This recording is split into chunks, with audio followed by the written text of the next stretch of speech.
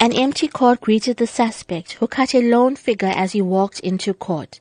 Spokesperson for the National Prosecuting Authority in KwaZulu-Natal, Natasha Kara, recounts the court proceedings. The accused abandoned his application for bail in court. He does stand accused of 1 count of murder, but the accused tendered a plea of not guilty. Meanwhile, a sense of grief, shock, disbelief and anger hung over the funeral of the 7-year-old boy, who was laid to rest in West Ham, Phoenix, yesterday. He was strangled to death, allegedly by a family member, in the early hours of Monday morning.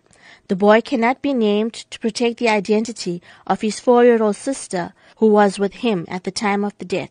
The child's maternal uncle, Lenny Mudley, says the entire family is in mourning and unable to express their grief at the tragic death.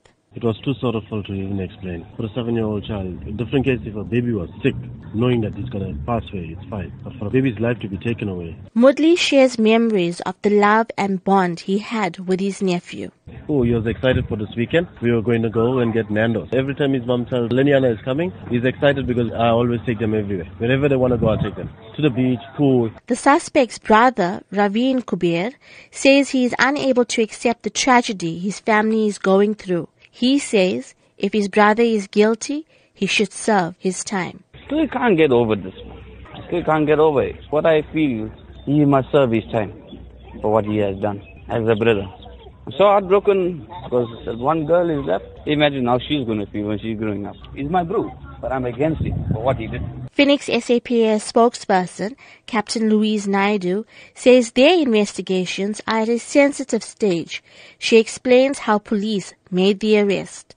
When he was questioned about the child, he maintained that the child was asleep, and that is the reason why he was carrying him. Police requested to inspect the child, and he was adamant that the child was asleep, and so they forcefully conducted an inspection on the child, and it was established that the child was unresponsive. The child was rushed to a clinic. Unfortunately, he was declared dead on arrival. It is at a sensitive stage, but unfortunately, investigation has to continue, and the mother will be interviewed in the process as well.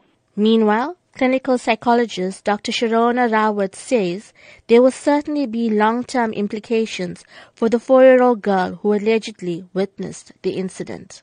Sometimes it may not show up initially, but over time it can show up. And basically you're looking at behavior changes, you're looking at problems with trust.